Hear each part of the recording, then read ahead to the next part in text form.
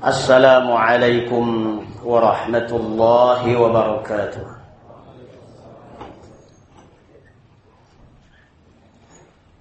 Innal hamdalillah nahmaduhu wa nasta'inuhu wa nastaghfiruhu wa nastahdihi wa natubu ilayhi ونعوذ بالله من شرور أنفسنا وسيئات أعمالنا من يهد الله فلا مضل له ومن يضلل فلا هادي له أشهد أن لا إله إلا الله وحده لا شريك له وأشهد أن محمدا عبده ورسوله صلى الله عليه وعلى آله وصحبه وسلم تسليما كثيرا مزيدا مزدادا إلى يوم القيامة. أما بعد فإن أصدق الحديث كتاب الله وخير الهدي هدي محمد صلى الله عليه وآله وسلم وشر الأمور محدثاتها وكل محدثة بدعة وكل بدعة ضلالة وكل ضلالة في النار. يا أيها الذين آمنوا اتقوا الله حق تقاته ولا تموتن إلا وأنتم مسلمون.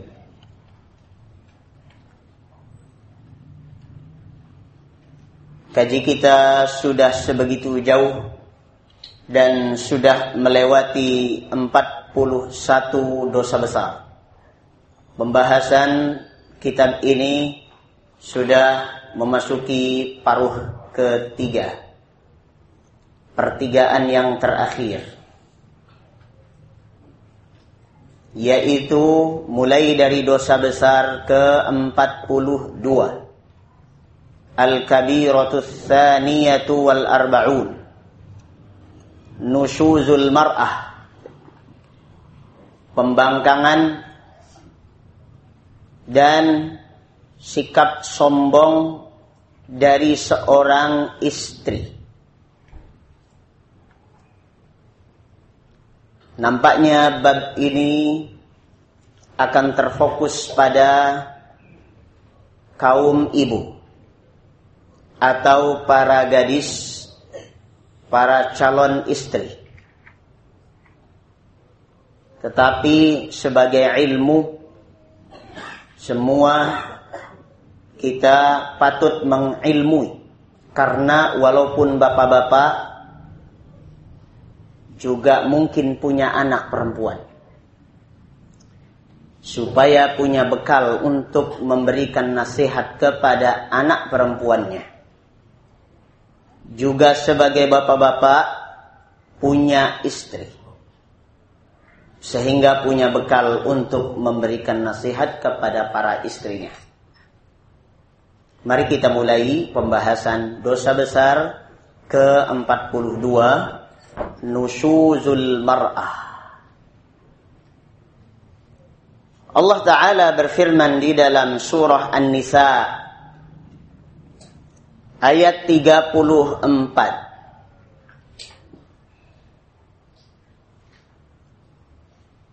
Setelah berbicara tentang kriteria rijal,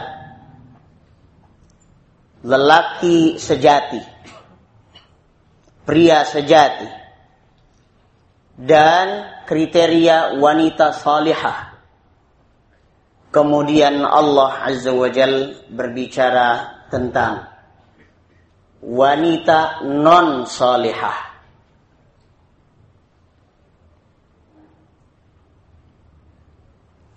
A'udzu billahi minasy syaithanir rajim. Wallati takhafuna nushuzahunna fa'idhuhunna wahjuruhunna fil madaji'. wahjuruhunna fil madaji'i wadribuhun fa in ata'nakum fala tabghu 'alayhinna sabila wallati takhafuna nusyuzahunna. Dan para istri yang kalian khawatirkan pembangkangannya, kesombongannya, sikap congkaknya, fa'idhuhunna, maka beri mereka mau'izah, nasihat-nasihat yang tajam berupa targhib dan tarhib, ayat-ayat dan dalil-dalil serta kisah-kisah yang memberikan motivasi, juga ayat-ayat, hadis-hadis, dalil-dalil serta kisah-kisah para ulama terdahulu dan orang-orang salihah terdahulu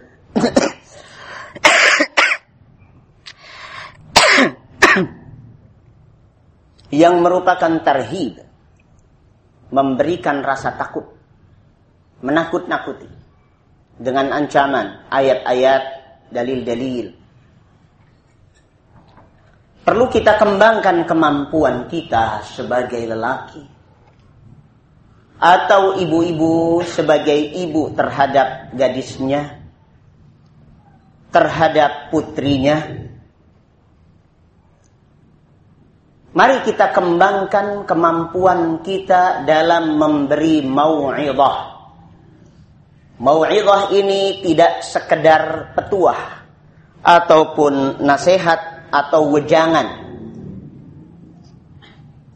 Kadang-kadang faktor yang membuat orang tua tidak berhasil atau suami tidak berhasil menangani istrinya yang congkak dan menyombongkan diri adalah karena ketidakmampuan suami di dalam memfungsikan langkah ini. Allah Azza wa Jalla berikan panduannya, berilah mau'izah. Memberi mau'izah berarti memberi nasihat dengan kalimat-kalimat yang tajam merasuk ke dalam hati berupa dalil-dalil dari Al-Quran dan Sunnah, juga kisah para salaf yang membuat dia termotivasi berbuat baik dan takut berbuat keburukan. Itu yang disebut dengan mau'izah. Maka seorang suami memerlukan perangkat ilmu yang cukup untuk bisa memanfaatkan tips ini. Mau'izah. Langkah itu sudah dilalui dan ternyata mungkin syaitannya wanita ini lebih kuat daripada kemampuan kita memberi mau'izah. Kekerasan hatinya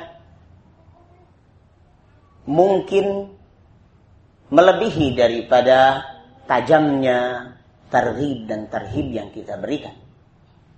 Maka jika ini tidak efektif, mau'izah tidak efektif, dan istri terus nusyuz kepada suaminya, maka kata Allah Azza wa Jalla, wahjuruhunna fil madaji', jauhilah tempat tidurnya. Bisa jadi pindah kamar, bisa jadi satu kamar tidak dipedulikan. Dan ini pun memerlukan kemampuan. Seorang suami yang rajul, bukan hanya zakarun muzakkarun, bukan hanya lelaki secara biologis, tetapi juga lelaki secara ideologis, secara kepribadian. Harus rajul, bukan hanya muzakkar. Tahu bedanya antara rajul dan muzakkar? Kalau muzakkar tuh jenisnya tok laki-laki. tapi longor. Lalak lolo. Semelekete. Ya. Langkah ini al-hajru fil madaji', tidak mempedulikannya, membiarkannya di tempat tidur, itu akan efektif kalau suami itu memiliki harga di hati istri. Terkadang justru suaminya tidak memiliki harga karena tidak rajul.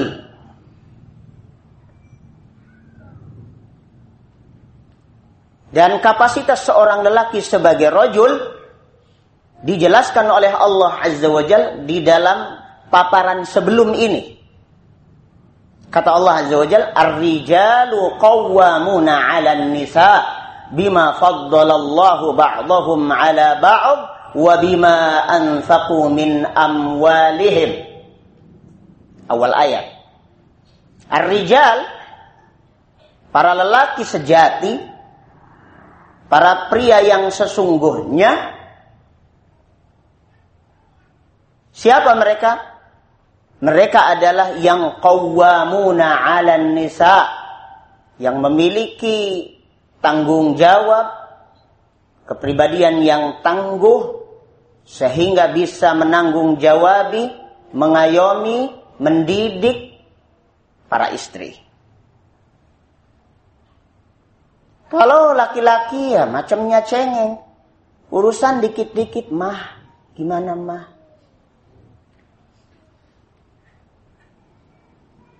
Tidak laki-laki.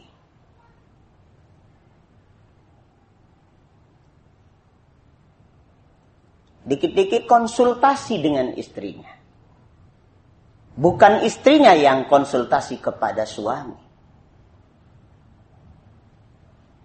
Dan zaman sekarang ini dengan isu emansipasi semakin melemahkan kesejatian lelaki. Maka waspadalah wahai kaum muslimin terhadap berbagai propaganda yang ada di dalam berbagai media elektronik maupun cetak. Dan itu melemahkan kapasitas lelaki sebagai lelaki sejati. Dan sesungguhnya kesejatian lelaki itu jika memang bisa terbukti, justru itu adalah lelaki dambaan wanita. Pengen tahu lelaki yang didambakan oleh wanita? Perlu dikaji. Untuk saat ini saya baru punya bahan untuk dibahas secara tuntas wanita sejati di mata lelaki. Mungkin ini bisa dibahas suatu saat dalam suatu mimbar yang khusus. Waktunya cukup 3 jam kira-kira. Insyaallah dari pagi sampai zuhur, ya. Habis itu baru makan siang. Ya, baru itu. Wanita sejati, dambaan lelaki. Ada juga lelaki sejati, dambaan para gadis. Baik.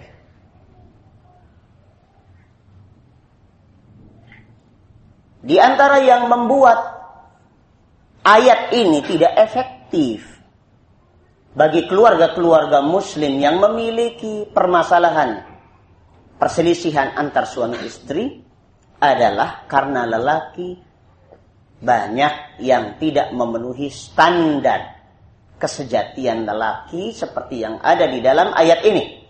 Ar-rijal adalah orang-orang yang qawwamuna 'alan nisa, mampu menanggung jawabi, beramanah, capable, amin, qawiyun, amin terhadap para wanita. Tidak cengeng. Dan sebagai lelaki lebih banyak bertanggung jawab keluar. Karena dia harus menanggung jawab yang ada di rumah. Dan Allah Azza wa Jalla memberikan ilustrasi kapasitas lelaki itu qawwamun, dari kata qiyam yang artinya berdiri. Dan an-nisa, wanita, lebih diidentikan dengan firash, dengan kasur, dengan ranjang, juga dengan tak marbutah yang ada di dalam kata al-mar'ah, karena dia terlindungi di dalam rumah. Dilambangkan dengan kata an-nisa yang didominasi oleh nun dan sin, dan semuanya memberikan konotasi wadah. Sebagai wadah, maka dia harus diam. Kalau wadahnya bergerak-gerak kemana-mana, maka tercecer kemana-mana.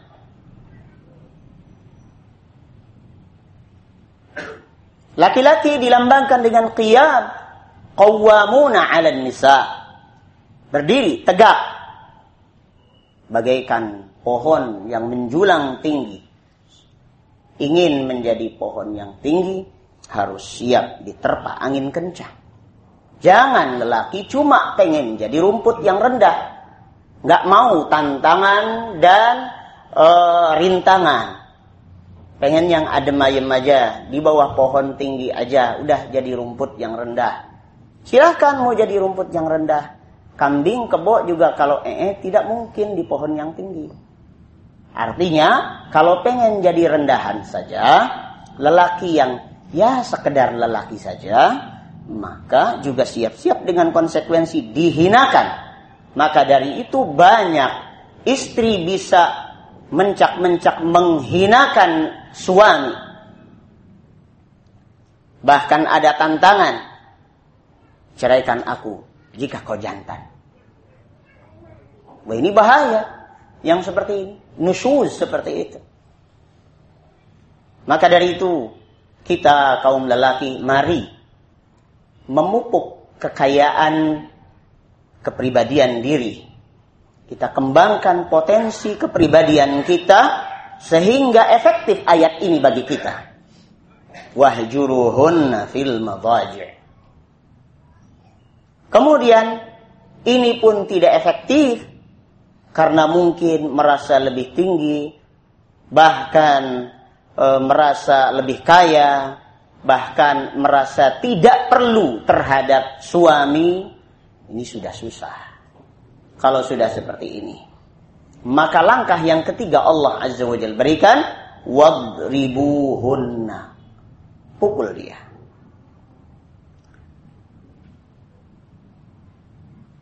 Satu langkah yang tidak diletakkan di awal menunjukkan bahwa Islam lebih mementingkan sisi kelembutan daripada kekerasan. Tetapi kelembutan Islam tidak karena kelemahan. Tatkala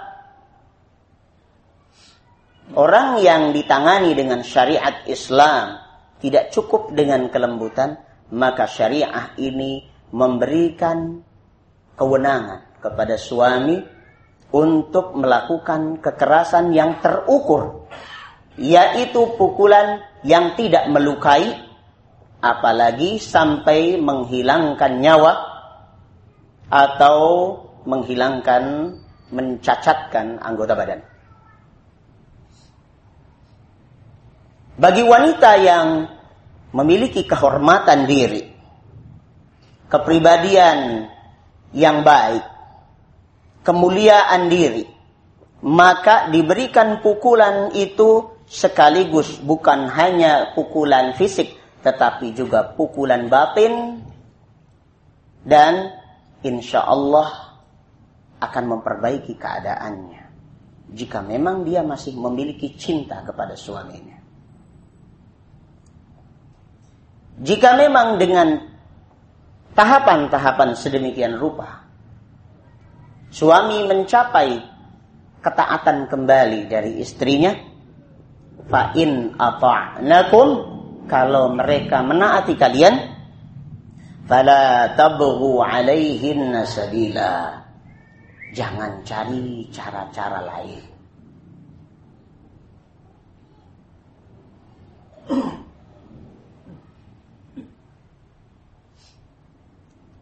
Mari kita selami manhaj yang Allah berikan di dalam cara menangani keluarga.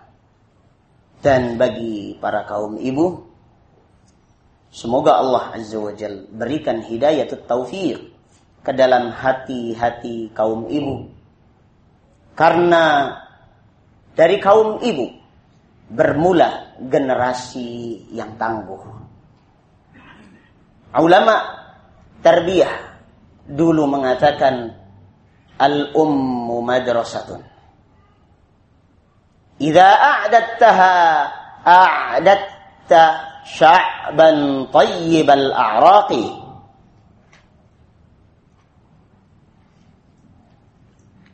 Ibu adalah sebuah madrasah. Apabila engkau mempersiapkan ibu, sesungguhnya engkau telah mempersiapkan sebuah bangsa yang kokoh mengakar kepribadiannya. Tangguh. Bangsa yang tangguh bermula dari ibu. Kalau ibunya sudah susah diatur dengan syariat Islam, maka bagaimana dengan anaknya, dengan anak gadisnya, dan menurunkan anak-anak yang juga pembangkang terhadap suaminya. Secara lebih teknis dan praktis, Nabi SAW menjelaskan lebih lanjut ayat ini. Idza da'a ar-rajulu imra'atahu ila firashih falam ta'ti fabata ghabbana 'alayha la'anatha al-malaikatu hatta tusbih. Muttafaqun 'alaih. Apabila seorang suami mengajak istrinya untuk menikmati hubungan ranjangnya, lalu tidak mau datang. Lalu suami gundah gulana semalaman tidur gedabak gedubuk dalam keadaan marah, maka malaikat pun melaknati terus wanita ini sampai pagi. Na'udzubillah, dilaknati malaikat. Wa fi lafdhin fi sahihain, idza batatil mar'atu hajiratan firasha zawjiha la'anathal malaikatu. Apabila wanita, istri, di malam hari menjauhi ranjang atau tempat tidur suaminya, tentu dalam makna menjauhi karena tidak mau digauli, tidak mau dimesrai, tidak mau diajak berhubungan, maka malaikat melaknatinya terus.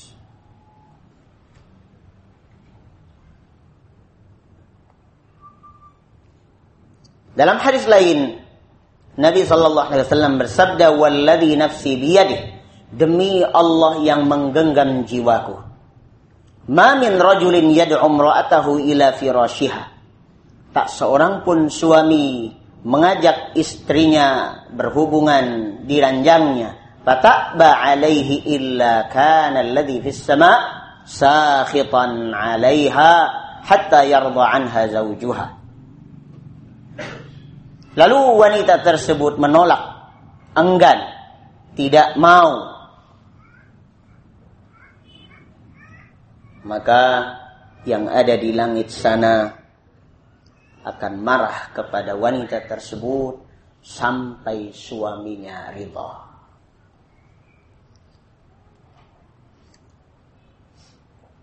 Allah Azza wa Jalla dan Rasulnya Sallallahu Alaihi Wasallam menempatkan kedudukan suami itu tinggi dalam hubungannya dengan istrinya.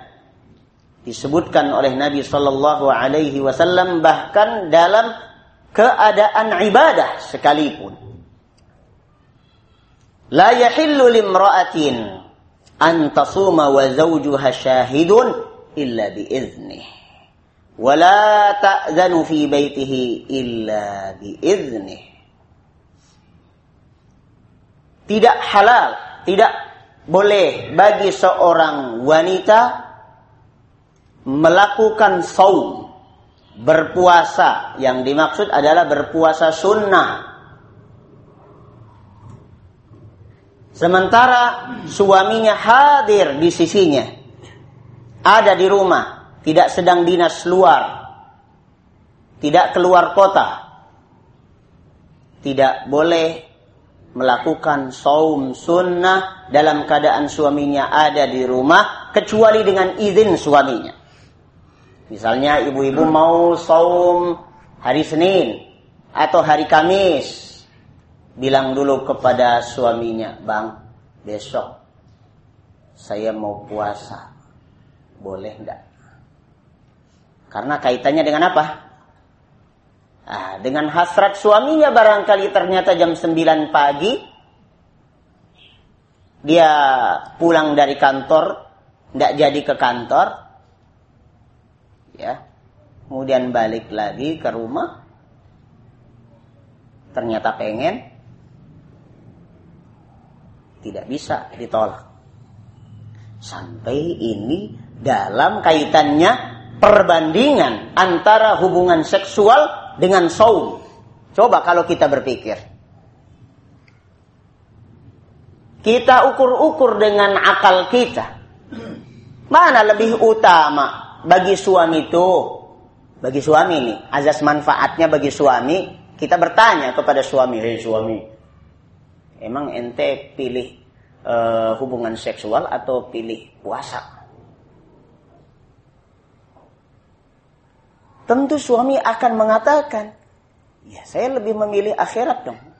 Kan hubungan seks bisa juga ntar malam." Tetapi betapa Allah Azza wa Jalla dan Rasulnya memuliakan suami. Sampai dalam hal yang berkaitan dengan ibadah, dan itu adalah hak Allah Azza wa Jalla untuk ditaati, Allah memberikan kedudukan yang tinggi kepada suami terhadap istrinya. Istrinya harus izin dulu kepada suami. Wala ta'zanu fi baitihi illa biiznih. Begitu pula istri ini tidak boleh memberikan izin kepada siapa kecuali atas izin suami. Misalnya mau kedatangan teman-teman arisan, ibu-ibu arisan, harus minta izin kepada suaminya. "Bang, besok mau pada datang ke sini teman-teman arisan." "Ngapain?" "Ya biasalah, namanya ibu-ibu." Kata suaminya, "Ndak boleh deh. Itu teman-temanmu itu bakal mengganggu pemandanganku." "Emang kenapa, Bang? Mereka kan masih menor-menor gitu. Emang abang harus ada di kamar terus? Ndak boleh keluar nanti?" Kata istrinya, "Ya boleh aja abang keluar, lihat aja kan nggak apa-apa." Nah ini berarti memang istrinya yang belum ngerti. Harus dikasih tahu, diberitahu istrinya bahwa mata suaminya ini bukan untuk melihat istri orang, tapi untuk menikmati keindahan istrinya saja, supaya matanya berpahala. Ya, itu misalnya tidak mengizinkan, maka istrinya tidak boleh kemudian melangkahi. Insya Allah kalau aturan ini ditaati, wanita akan semakin berharga di mata suami. Bisa jadi yang tadinya suaminya pengen kawin lagi, jadi ndak bernafsu untuk kawin lagi. Yakin saya mah, kalau istrinya tuh memiliki adab yang tinggi seperti itu kepada suaminya. Karena apa? Psikologi suami. dimanapun juga ada rasa khawatir kalau kebahagiaannya yang selama ini dia dapatkan dari istri yang satu-satunya itu hilang gara-gara uji coba dengan istri yang berikutnya yang belum tentu sesolihah istri pertama ini. Nah, yang tidak diselami dan tidak dimanfaatkan oleh para istri ini diantaranya adalah dia tidak manfaatkan statusnya sebagai istri pertama dan istri satu-satunya. Manfaatkan rebut hati suaminya.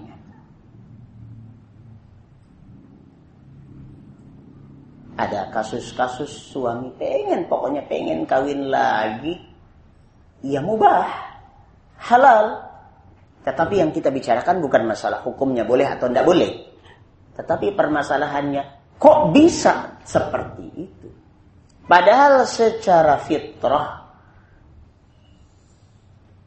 lelaki itu bisa mencintai berapapun, tetapi sesungguhnya hatinya akan terpaut dengan yang pertama. Tidak bisa tidak.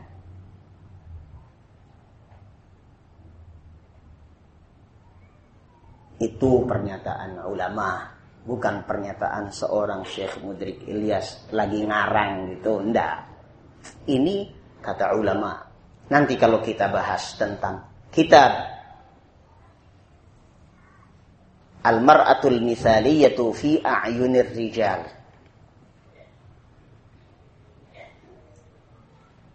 wanita sejati di mata lelaki, wanita ideal di mata lelaki.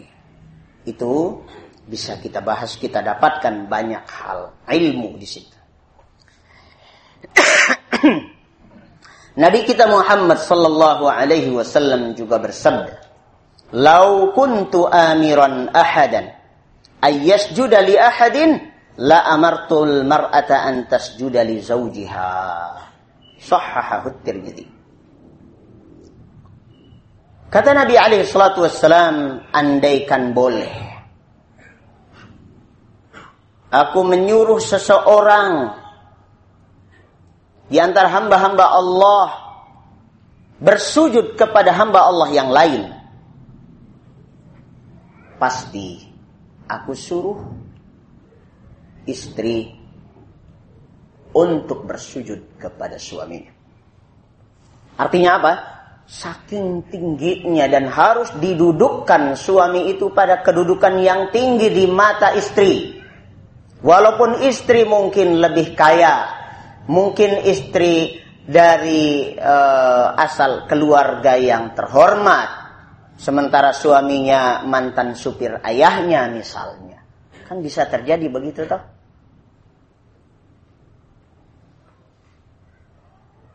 Tapi tatkala dia sudah menjadi suami, maka dia diberi kedudukan oleh Allah Azza wa Jalla yang menciptakannya. Bukan oleh kultur, bukan oleh etnis, bukan oleh sebuah suku, bukan kebudayaan yang memberinya kedudukan itu. Allah Azza wa Jalla.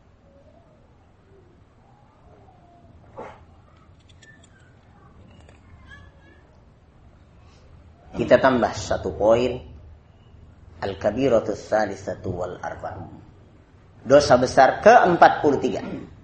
Qati'ur rahimi. Orang yang memutus tali silaturrahim. Ar-rahim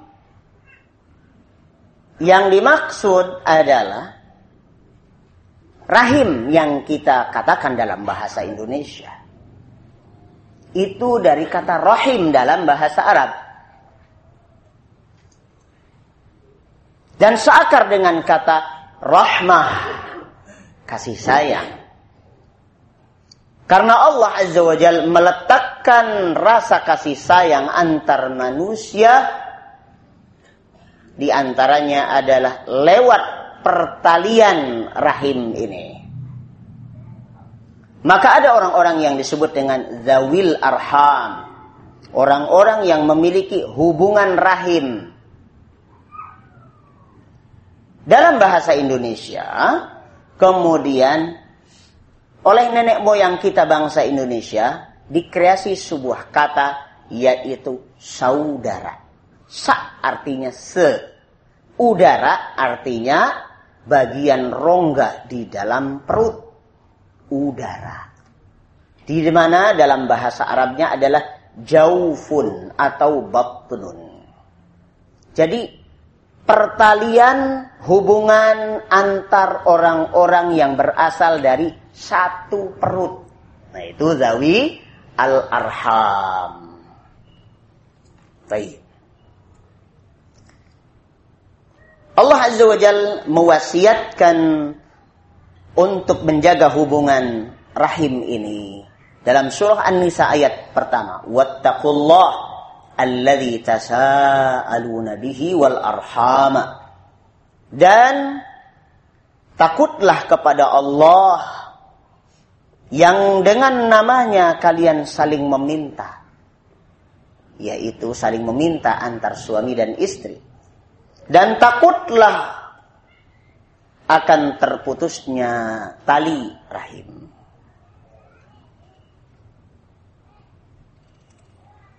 Nabi kita Muhammad sallallahu alaihi wasallam menjelaskan bahwasanya menyambung tali silaturahim merupakan konsekuensi iman kepada Allah dan hari akhir.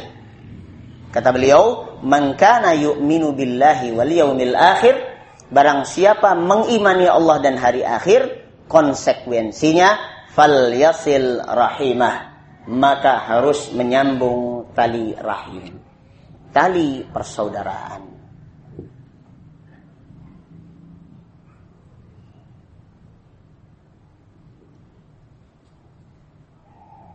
Dan menyambung silaturahim itu manfaatnya diantaranya disebutkan oleh Nabi alaihissalatu wassalam, man ahabba ayyub satalahu fi rizqihi wa yunsa'alahu fi atharih falyasil rahimah.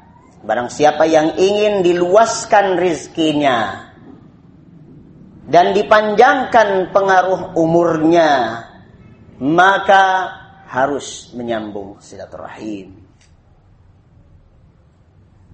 Kemudian kata Nabi sallallahu alaihi wasallam tentang rahim, ar-rahimu mu'allaqatun bil 'arsy. Rahim itu digantungkan di bawah arsy. Dia mengatakan, man wasalani wasalahullah. Barang siapa yang menyambungku, maka Allah akan sambungkan dia. Wa man qata'ani qata'ahullah. Dan barang siapa yang memutus hubungan rahim, maka Allah pun akan putus dia.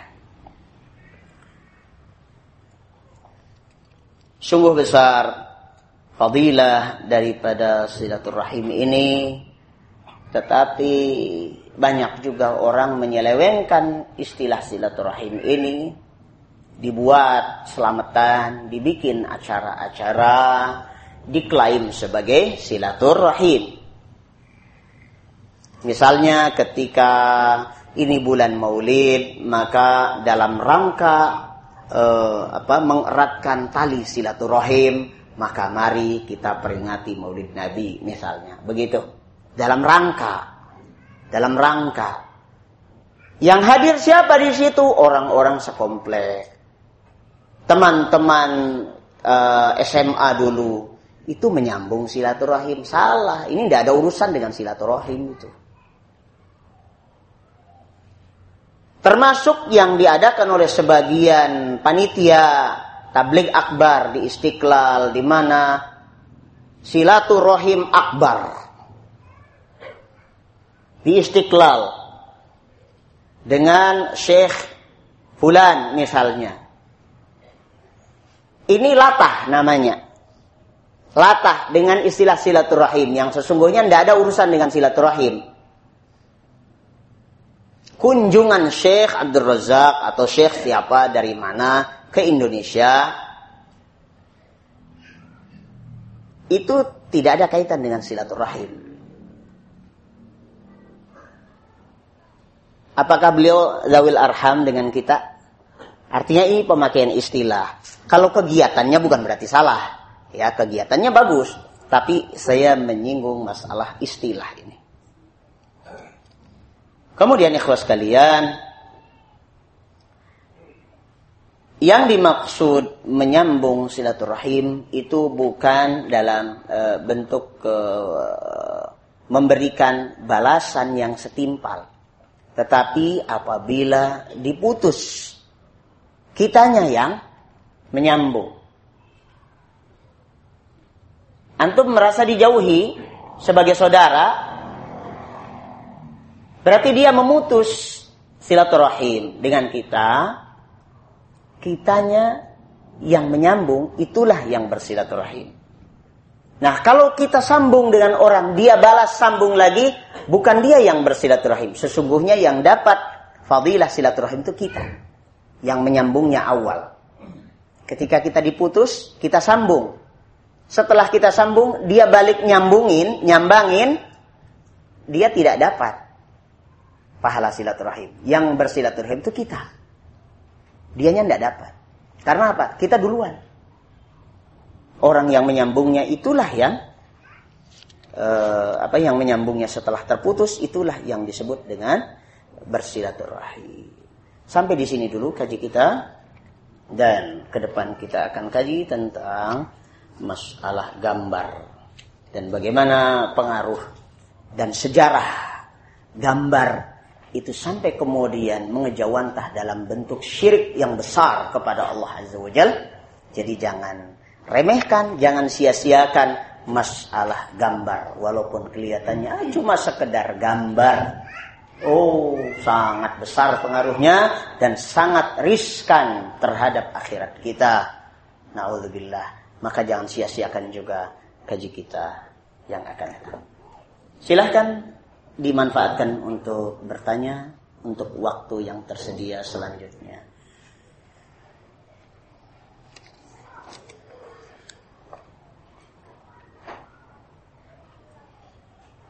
Sebuah info, alhamdulillah sampai 1 pekan ini dari jamaah Bintaro sudah masuk 1.050.000 untuk pembebasan tanah. Yang dibutuhkan sampai saat ini adalah untuk mengembalikan hutang pesantren kepada yang meminjamkan untuk penyelesaian tanah tersebut, 950 juta rupiah. Alhamdulillah sudah terkurangi dari 950 menjadi 948 juta 950.000. Masih ada kesempatan buat kita semua. Pertanyaan pertama, Ustadz, orang yang sudah mendapatkan penjelasan yang panjang tentang haramnya perayaan maulid, tapi masih menaati kiainya, apakah statusnya berubah dari pelaku bid'ah menjadi pelaku syirik? Ya.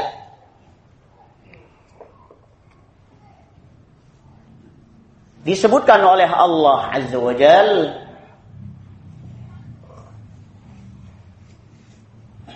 di dalam Al-Quranul Karim, surah At-Taubah, ayat 31. Allah Azza wa Jalla ceritakan tentang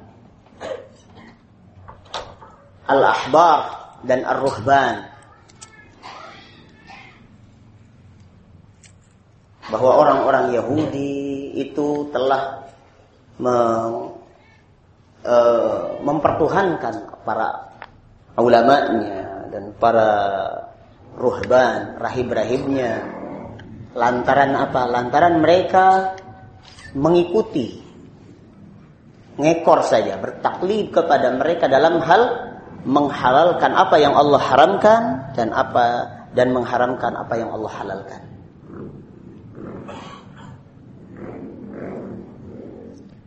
Ada pertanyaan dari balik pintu, Ustadz, bagaimana kita berakhlak yang baik terhadap istri-istri kita Saya sudah berusaha semaksimal mungkin, tapi selalu ada saja rasa ketidakpuasan di antara istri-istri tersebut.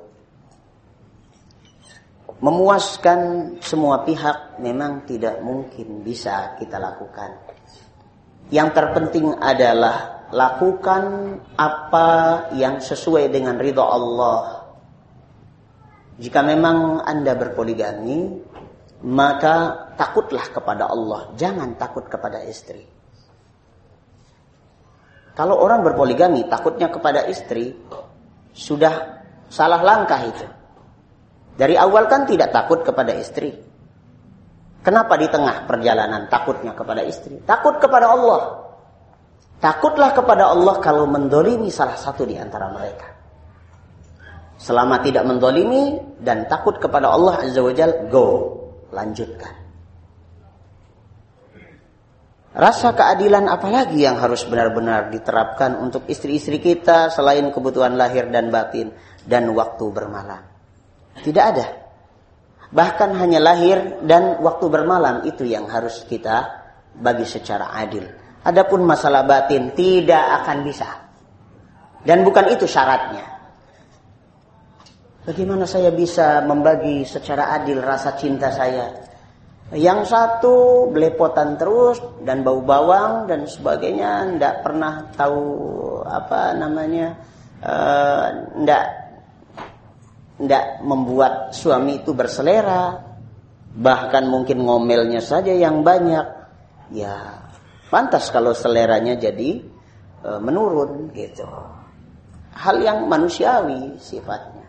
Justru untuk meningkatkan kualitas diri seorang istri, kadang memang perlu dikasih pendidikan yang seperti itu. Ustaz, ayat apa, hadis apa yang bisa untuk memberikan nasihat untuk istri yang masih mencintai musik dan Facebook? Atau mungkinkah ada bahasa khusus tentang masalah musik ini? Kami nasihatkan untuk diri kami sendiri dan antum semua, ikhwah sekalian, antum bisa miliki kitabnya Ustadz kita, Ustadz Yazid, dalam hal ini. Hukum, lagu, musik, dan nasyid, dan sejenisnya. Ya. Nah, dari situ kita dapatkan ilmu, kemudian kita nasihatkan. Kalau kita ndak tega atau ndak biasa, ndak berani juga ngomong, mungkin kita bungkus kitab itu sebagai sebuah hadiah, surprise for you, my beloved woman, gitu kan? Nah, kasih dia sebagai hadiah, kasih dalam bentuk dibungkus kertas kado yang berlove-love gitulah. Ya, ada warna stroberi dan sebagainya, kasih di situ. Wah, abang ini bisa aja ini apa ini kok nggak biasa-biasanya. Ya kan meningkatkan diri kan lebih baik daripada ndak sama sekali. Ya coba kasih gitu. Jadi hubungan semakin romantul gitu ya, lebih baik. Bagaimana hukumnya apabila pisah ranjang dengan istri tanpa alasan yang jelas? Misalnya pisah ranjang karena kepingin tidur sendirian atau tidur bersama anak di kamar anak. Hal ini dilakukan secara terus-menerus. Tidak boleh. Istri itu bagaimanapun keadaan anak harus berusaha lebih dekat kepada suaminya. Dan bisa dikomunikasikan, Bang. Anak-anak kita ini kayaknya tidak bisa saya tinggal untuk saat-saat seperti ini. Gimana kalau saya klonin mereka dulu? Ya. Abang mohon bersabar. Iya dek. Nah, ya udah kalau gitu abang tidur dulu. Nanti jam 12 malam tunggu saat ya yang tepat gitu misalnya. Taunya kebablasan semua sampai subuh. Nah, ya. Tapi kalau masing-masing punya prinsip itu tadi supaya dekat, rekat dan sebagainya, bisa selalu ada jalan. Gitu. Ndak diranjang di kamar mandi. Mandi bareng dan sebagainya. Contoh Nabi kita Muhammad sallallahu alaihi wasallam mandi bareng sama istrinya. Gitu. Kecepakan di situ dengan satu apa tuh namanya, satu baskom itu ya, rebutan gayung apa itu, romantis banget.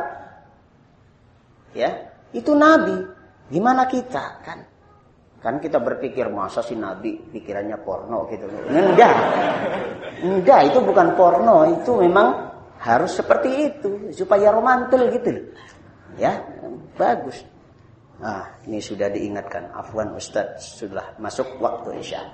Kita cukupkan dulu sampai di sini, dan nampaknya masih banyak yang pengen bertanya dan pengen dilayani pertanyaannya ini. Cuma sayangnya saya bukan agen pelayanan masyarakat.